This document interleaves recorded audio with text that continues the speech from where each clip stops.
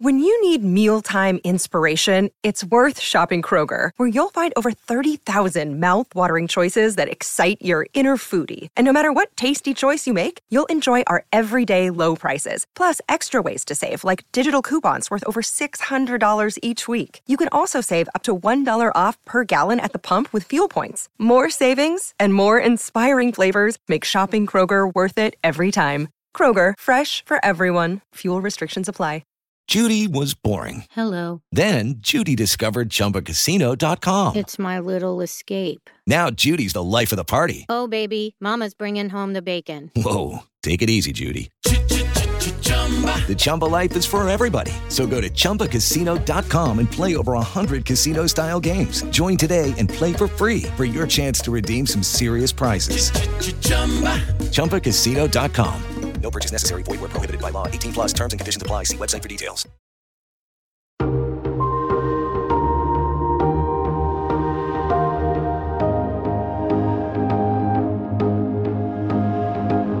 From Variety, celebrating more than 115 years covering the business of entertainment, this is the Award Circuit Podcast. I never had to have such a mass disillusionment in public. I, make movies and therefore people take my picture a lot, but that's, I'm not running away from anything. I'm not running towards myself in a desperate sort of attempt to become a real person.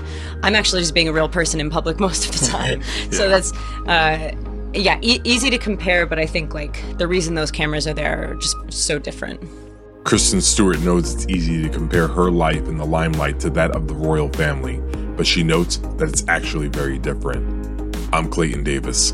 On this episode of the Variety Award Circuit Podcast, we talked to Kristen Stewart about taking on the role of Princess Diana in the Neon and Topic Studios feature, Spencer, as well as the status of her adaptation of the memoir, The Chronology of Water, and much more. It's all on this edition of the Variety Award Circuit Podcast. Stay close. Kristen Stewart is garnering a ton of awards buzz for her performance as Princess Diana in Pablo Larraín's Spencer. In the film, Stewart plays Diana over the course of 3 days during a bruising Christmas holiday at the Sandringham estate with the royal family. Mum, they're about to open the presents. Yes, coming. Mummy, why do we have to open our presents on Christmas Eve? Why not Christmas Day like everybody else? At school you do tenses. Yeah. It's the past, the present, future. Right. Well, here, there is only one tense. There is no future. Past and the present are the same thing. The Neon and Topic Studios film has thrusted Stewart to the forefront of the Best Actress race and could bring her first career Oscar nomination. Her role as Diana Spencer is sensationally complex and beautifully inventive, and after debuting at Venice and Telluride, the raves for Stewart's daring performance were fast and fierce from critics and festival attendees. I recently spoke with Stewart as Spencer was finally hitting theaters, and we began by discussing how the Oscar campaign trail has been treating her. It's been good. It's something that is pretty uniquely anticipated. It's not every day that you are a part of projects that are so aptly scrutinized. You know what I mean? It's nice to have a large, expansive conversation. So it's been a long one, but it's been good. Awesome. I guess the first question is, why Princess Diana? Why at this point in your career? That is the first question. Yeah. Why Princess Diana? Well, it wasn't my idea. I would love to take credit for that. But Stephen Knight wrote this really impeccable, oddly kind of perfectly constructed dream. And it was one that was just full of curiosity and projection, because obviously nobody knows what happened when these people went inside and went into their own homes and had their own private lives. But obviously, the information that we do have is titillating and obviously hard to decipher.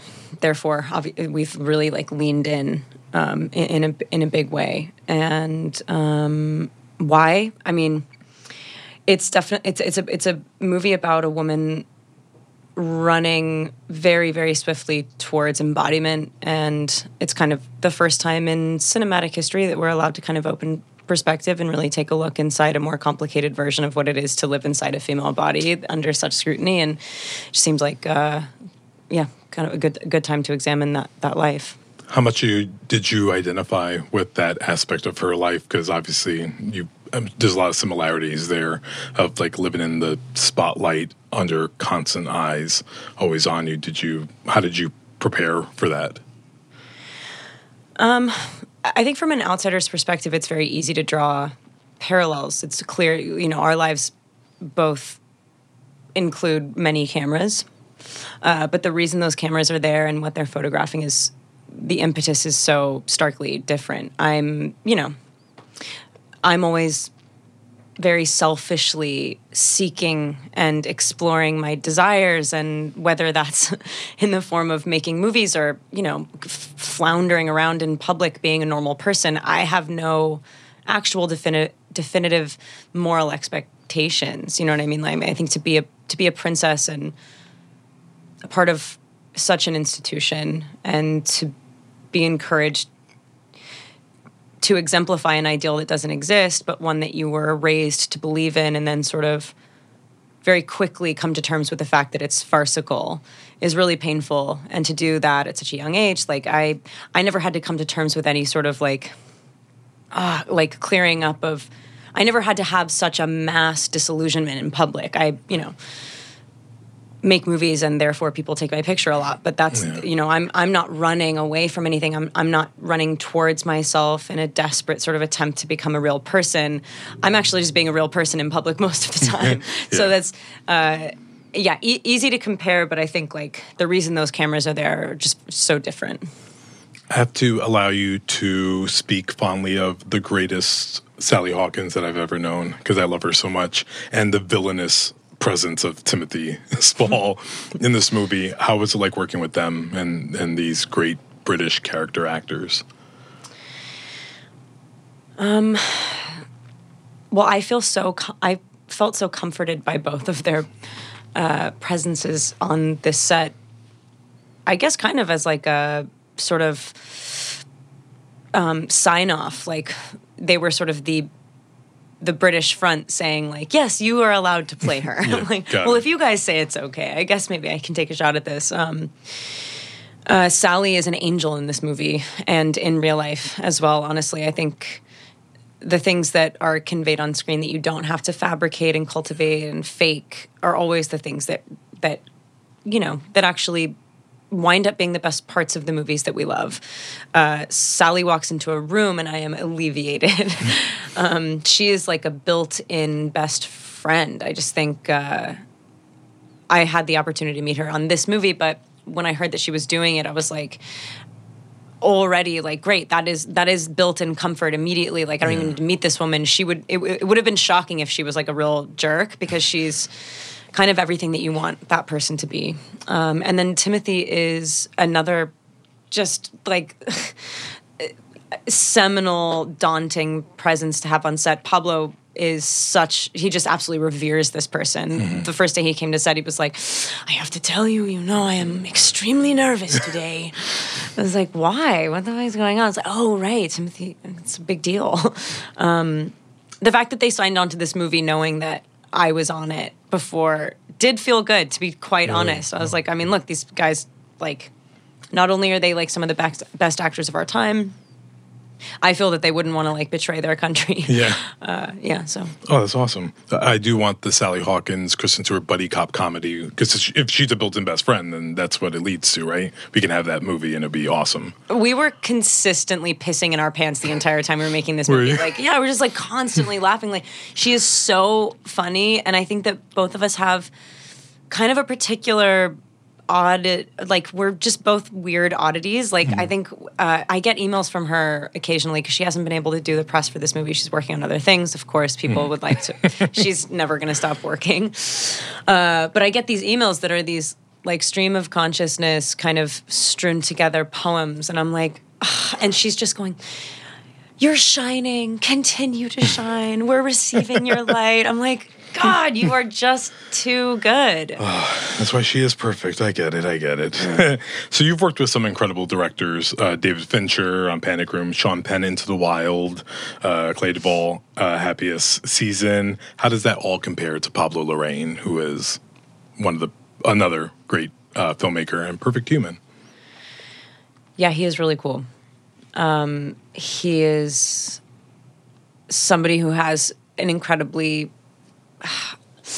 it takes a pretty crazy, audacious person to commit so fully to a vision and then, encourage 100 different people to follow it for a number of years to its finality. And, that's what a good director is, and he is a good director. But I would say, in comparison to anyone else that I have worked with, in no way trying to diminish those experiences. But if we're focusing on this one, the combination of the combination of a really strong ego, not zero ego, but one that is committed to itself and kind of self-assured. His tireless, just kind of psychopathically committed personality, basically he has a commitment to vision and also an ability to pivot and experience things in life moment to moment and allow other people's motivations to find roots in their desire. Basically, he sets up chaos and forges a path that is so clear at the same time that I kind of can't really make sense of it. I think in order to make movies like he makes, which really don't emulate others, you can find inspirations, but he makes his own films. They're so very much his, and I think that it takes somebody who's just so confident and has the capacity to juggle a good 25 different people's inclinations towards a certain subject, in this case, Princess Diana, and stay on his path towards where he's going, but then also sort of allow room for exploration that, to me, just normally those two things don't go together. He's smart, and he is confident, and he's weird. And, to be committed to that in this business is rare, and he kills it. Yeah, I call what he does. He's carved out his own lane as the horror biopic. It's real life, but a different side of it that we don't traditionally get to see. So it's interesting to hear you talk about him that way, because that's kind of it is chaos, but it's planned and it's precise. In what he brings. That's why the internet has been saying, I can't wait for you to make the Britney Spears version of this, because it's going to be very, hit close to home. How did you prepare for Diana? Obviously, besides just hitting the voice so precisely, what else did you do in preparation? I absorbed her the best way that I could, and in the, again, not to just sort of use the same words over and over, but just in the most kind of selfish way. She's such an attractive person. She had a born talent for just bringing people in and feeling like the distances between us close as soon as she enters a room. And I mean that theoretically. There's something about what she brings into physical space that just closes proximity. And that is a talent. It is a God-given, beautiful talent. And there's no way to fully prepare for that. It's I had to kind of allow people's impression of her, which pretty much aligns with what I just said. Everyone kind of loves her. Yeah. And just sort of trust that if you get one or two things correct, whether it's an affectation or the sound of her voice in a moment of elation or joy or sorrow, and kind of hope that people's memory of her is what they bring to the movie, because we don't tell the entire story. We don't hit every base. Yeah. It's kind of a strange 3-day fever dream. And the preparation was kind of absorbing every detail and then allowing ourselves to have the confidence to forget those details and just sort of do a tone poem about how she made us feel. That's awesome. Did you see The Crown? Have you seen The Crown, and did that help or not help at all in preparing for this? I think that was my first step into research. It's the most entertaining one. Yeah. I think I hadn't seen it up until the point that we started engaging Yeah. in regards to this project. But I think I watched the first 3 seasons in 3 days. Like I just binged it, and then in addition to that, it's just every memoir. There's 6 or 7 documentaries. Like some are good, some are bad. But yeah, because everybody already knows this story, we kind of were allowed to luxuriate in feeling and really pick and choose what we very particularly liked and loved about this person versus going like, oh, well, we need to make sure that we remember to tell everyone that this happened. It's like everybody fully already knows exactly all of the stuff that we could factually know. Therefore, now we just have to start being subjective and lean in personally. And the research was pretty standard. That's awesome. You're generating some Oscar buzz. I am the Film Awards editor, so I have to talk about this. It premiered at Telluride in Venice, and it received amazing reviews. Does something like Oscar recognition mean something to you? Do you feel excited by that prospect, or is it something you're just not really thinking about? I don't give a shit.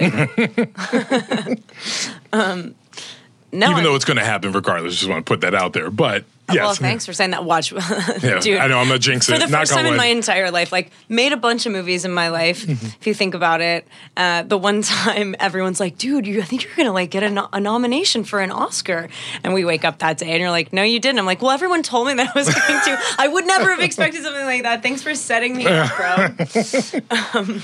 I guess they were talking about Clouds of Sils Maria probably during that run. That's the big snub that we talk about for you often. Well, that's sweet. It's good to have snubs under your belt. It's not just about getting nominated, it's about what you don't get nominated for. For sure. I think there are so many, and I'm not saying this to weigh in any way. The Oscars are such a funny thing. There are so many incredible movies and performances that barely get seen. And it definitely says something about where we're at as a cumulative presence, what we're looking at, what we care about, whatever. It's always hard for me, I don't know. I really appreciate that something that I was involved in has ignited such a large conversation. Yeah. We don't make movies to not connect with each other. And I think it's really common. I don't know what I project to perpetuate this. Yeah.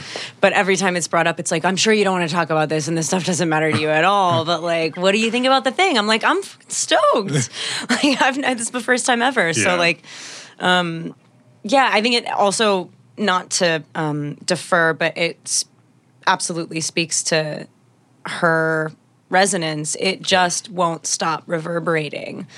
I think, in congruence with her, her and I together doing whatever thing. I always think about her and wish that she had a best friend. And so in this case, even if it's within my own ridiculous imagination, I'm sort of look, you never got a chance to say this for yourself, but come on, let's give it another shot. I don't know. It's nice that people are talking about it to the extent that they are, and hopefully we win an Oscar for it too. Listen, it'll be well deserved. Where are you on your directorial debut, The Chronology of Water? Because that has been announced for some time, and a lot of people, but I'll just speak for myself. I've been waiting for this a while. So, cool. When is it coming? So we're casting right now. We have been putting it together, quote unquote. People at home can't see my air quotes. We've been thinking about this for a really long time. Some movies take a decade to put together. Yeah. I just jump every gun in my life and start sort of talking about stuff before it's relevant. But it's more relevant than ever now. We're casting the movie. We're finding our Lydia Yuknavitch, who's the novelist, memoir writer. And look, it's taken a long time. I've wanted to make a movie since I wanted to be the youngest director in the world. When I was 10 years old, I was watch me do this. I guarantee you, talking to every actor I worked with, being would you work with a director that was under 18? And they were no. But damn those guys.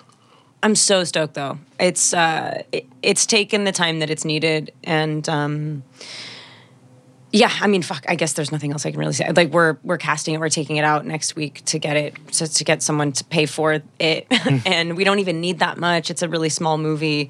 It's something that travels. It's something that I would have wanted to be cast in when I was younger. If I read the script, if I had read this memoir and had anything to do with this as an actor, I would have just. That's kind of what I wanted to design in doing this. Is like I want to write a character. I mean, look, it's derived from a beautiful memoir, but the only reason to make a movie out of a written piece is to do something different.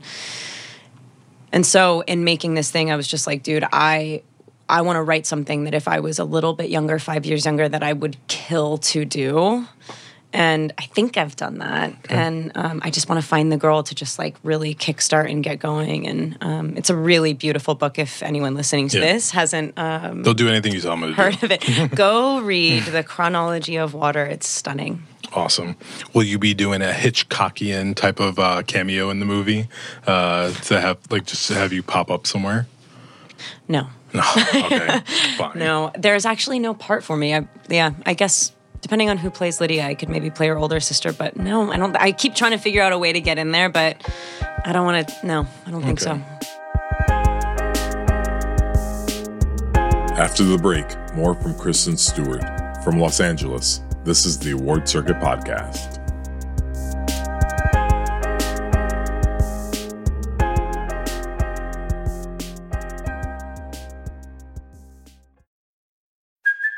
Hey, it's Kaylee Cuoco for Priceline. Ready to go to your happy place for a happy price? Well, why didn't you say so? Just download the Priceline app right now and save up to 60% on hotels. So whether it's Cousin Kevin's Kazoo Concert in Kansas City, go Kevin, or Becky's Bachelorette Bash in Bermuda, you never have to miss a trip ever again. So download the Priceline app today. Your savings are waiting. Go to your happy place for a happy price. Go to your happy price, Priceline. And we're back. It's a Variety Award Circuit Podcast, and I'm Clayton Davis. We're talking to actor Kristen Stewart, star of Spencer. Unfiltered and brutally honest, Stewart has spoken openly about her choices in roles. After being discovered at the age of 8, she took on small roles in television before landing her most notable role of Sarah, the young daughter of a recently divorced mother, played by Oscar winner Jodie Foster in David Fincher's Panic Room. From there, the industry was hooked. At 17 years old, Stewart took on the role of Bella Swan in the Twilight film, which led to multiple sequels. With very little critical acclaim and an all-too obsessive media circus, the roles made her a consumer favorite. But with reservation, coming from the quote-unquote academics and quote-unquote serious journalists, with any other role she would attempt then and after. Stewart's role as Princess Diana is just one piece of an admirable career that has seen her deliver performances opposite masters like Julianne Moore, Chloe Sevigny, and now Sally Hawkins and Timothy Spall. As our conversation continues, I'm in the middle of peppering her with questions about what she has coming up on her busy docket.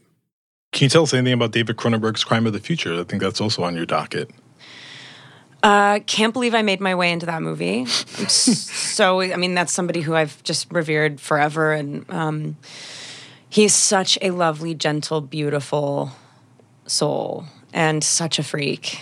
And this movie is a real return to form for him. You know, it's been a couple years since we've had a movie from him. And it's... I mean, I've heard him now say, like, that he didn't peg the term body horror, but it really is, like, kind of horrifically body-centric. But in a way that's very, I don't know, I feel like it's hard for me to describe the movie at this point. We haven't talked about it much. We've just made it. And sometimes when you do this, when you go through this process, it's kind of how you figure out what your project is about. But this is something that really, really delves deep into kind of evolution and where we're going as a race. And having said that, I really can't wait to see this movie. The whole cast would have dinner at the end of every day and go, what is this? What are we doing here? Yeah, what are we doing? It's basically like you take like Sapiens and then mix it up with like some sort of psychosexual Vigo situation and Cronenberg's vast intellectual curiosity. And it's an incredibly ambitious sexy, provocative, strange, kind of terrifying look at where we might be in a ulterior futuristic world. A David Cronenberg movie. Yeah, exactly. Thank you. Yeah. Well, that sounds amazing. Feel free to completely lie about this next question, but I just have to ask you. You went to school with my co-host of The Take, Elizabeth Wagmeister. You were in PE together. Oh, my goodness. And I want to know, was she good at dodgeball? I wish I knew. I was just looking at the floor at the time. But you guys were in PE together. Really? So Do you know what school we were in? What grade?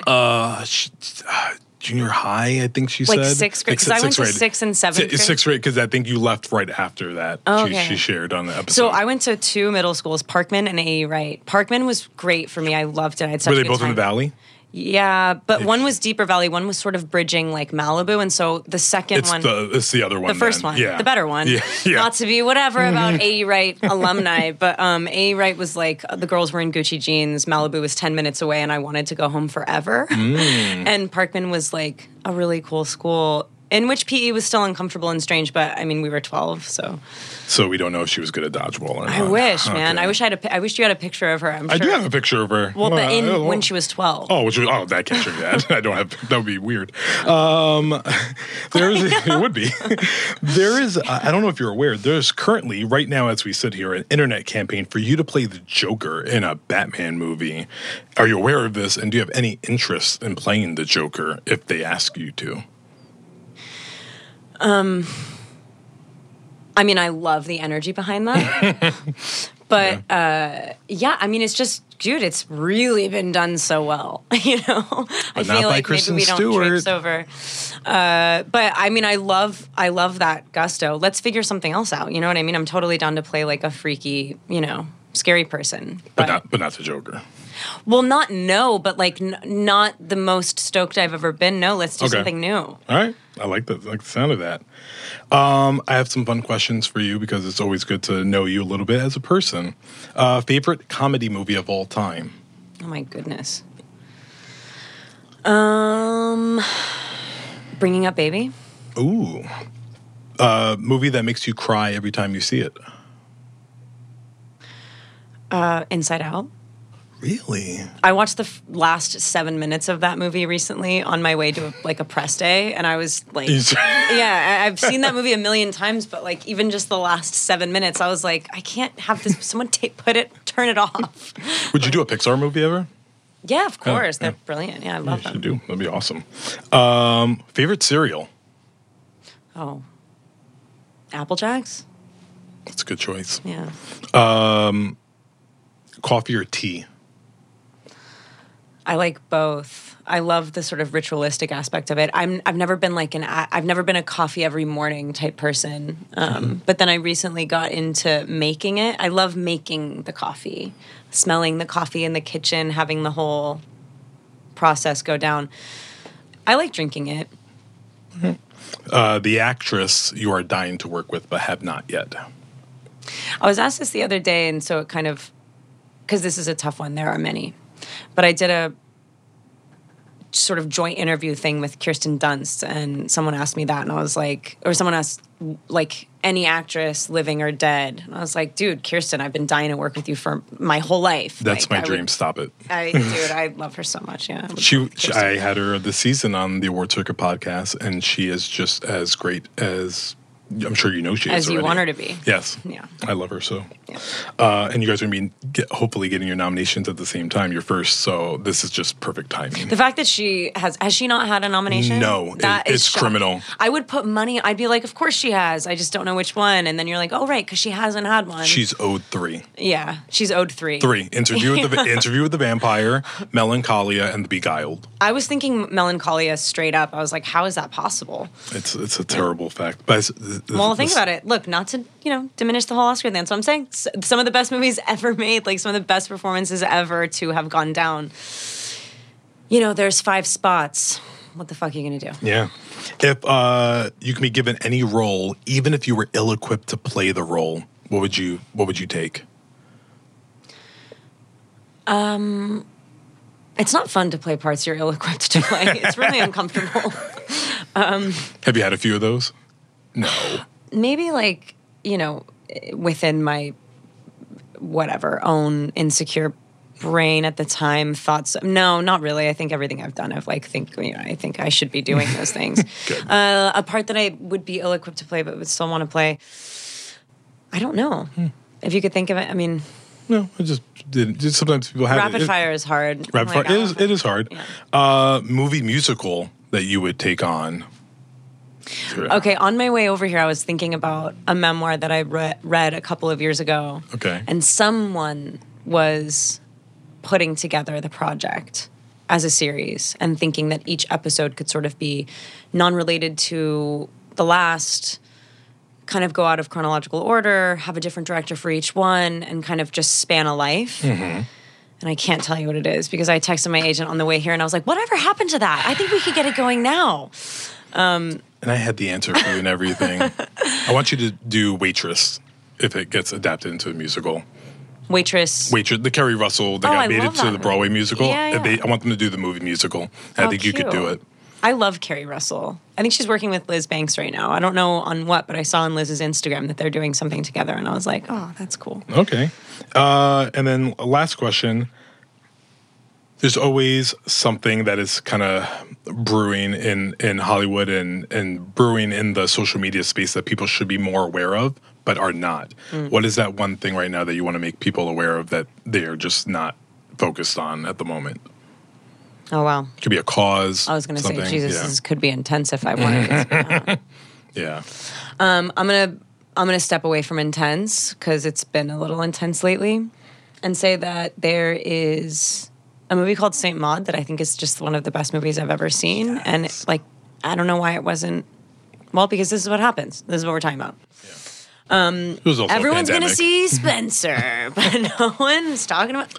So Saint Maud is one of the coolest movies I've seen in a really long time, and it's a first-time director, writer, who actually just had the privilege of meeting recently.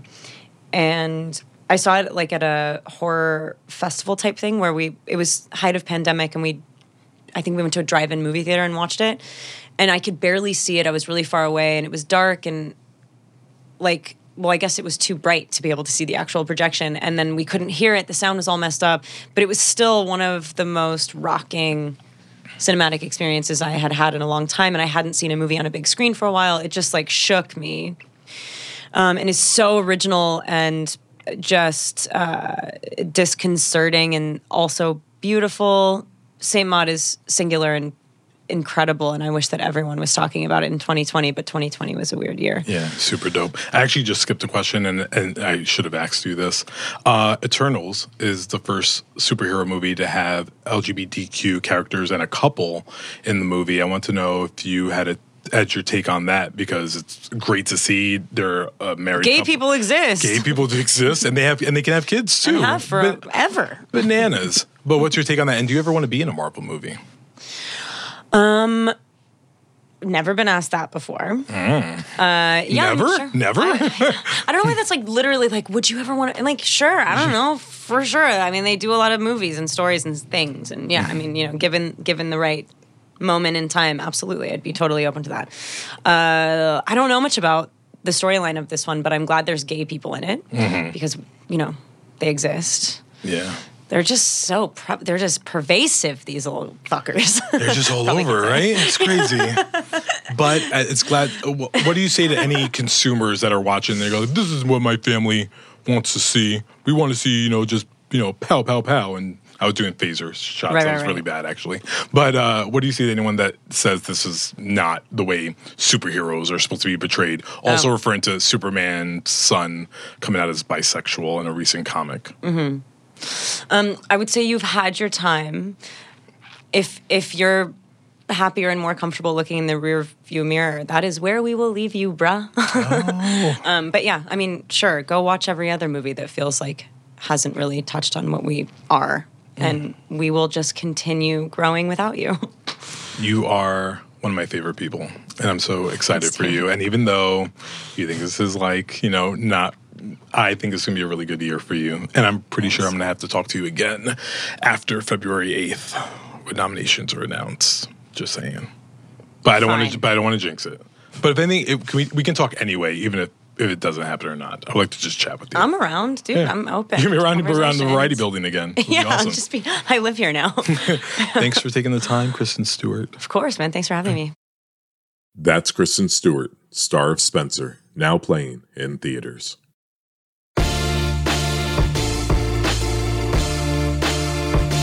That's it for this edition of the Variety Award Circuit podcast. We'll be back tomorrow with another all-new episode featuring the weekly Award Circuit Roundtable and an interview with Robin De Jesus from the Oscar-contending film Tick, Tick, Boom from debut filmmaker Lin-Manuel Miranda.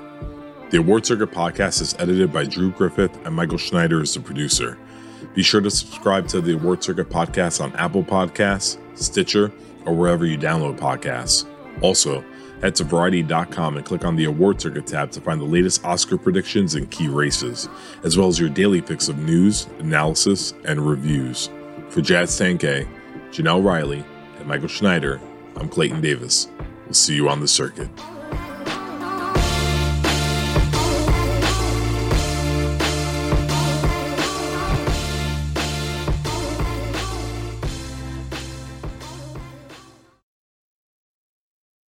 Lucky Land Casino, asking people, what's the weirdest place you've gotten lucky? Lucky? In line at the deli, I guess? Aha, in my dentist's office.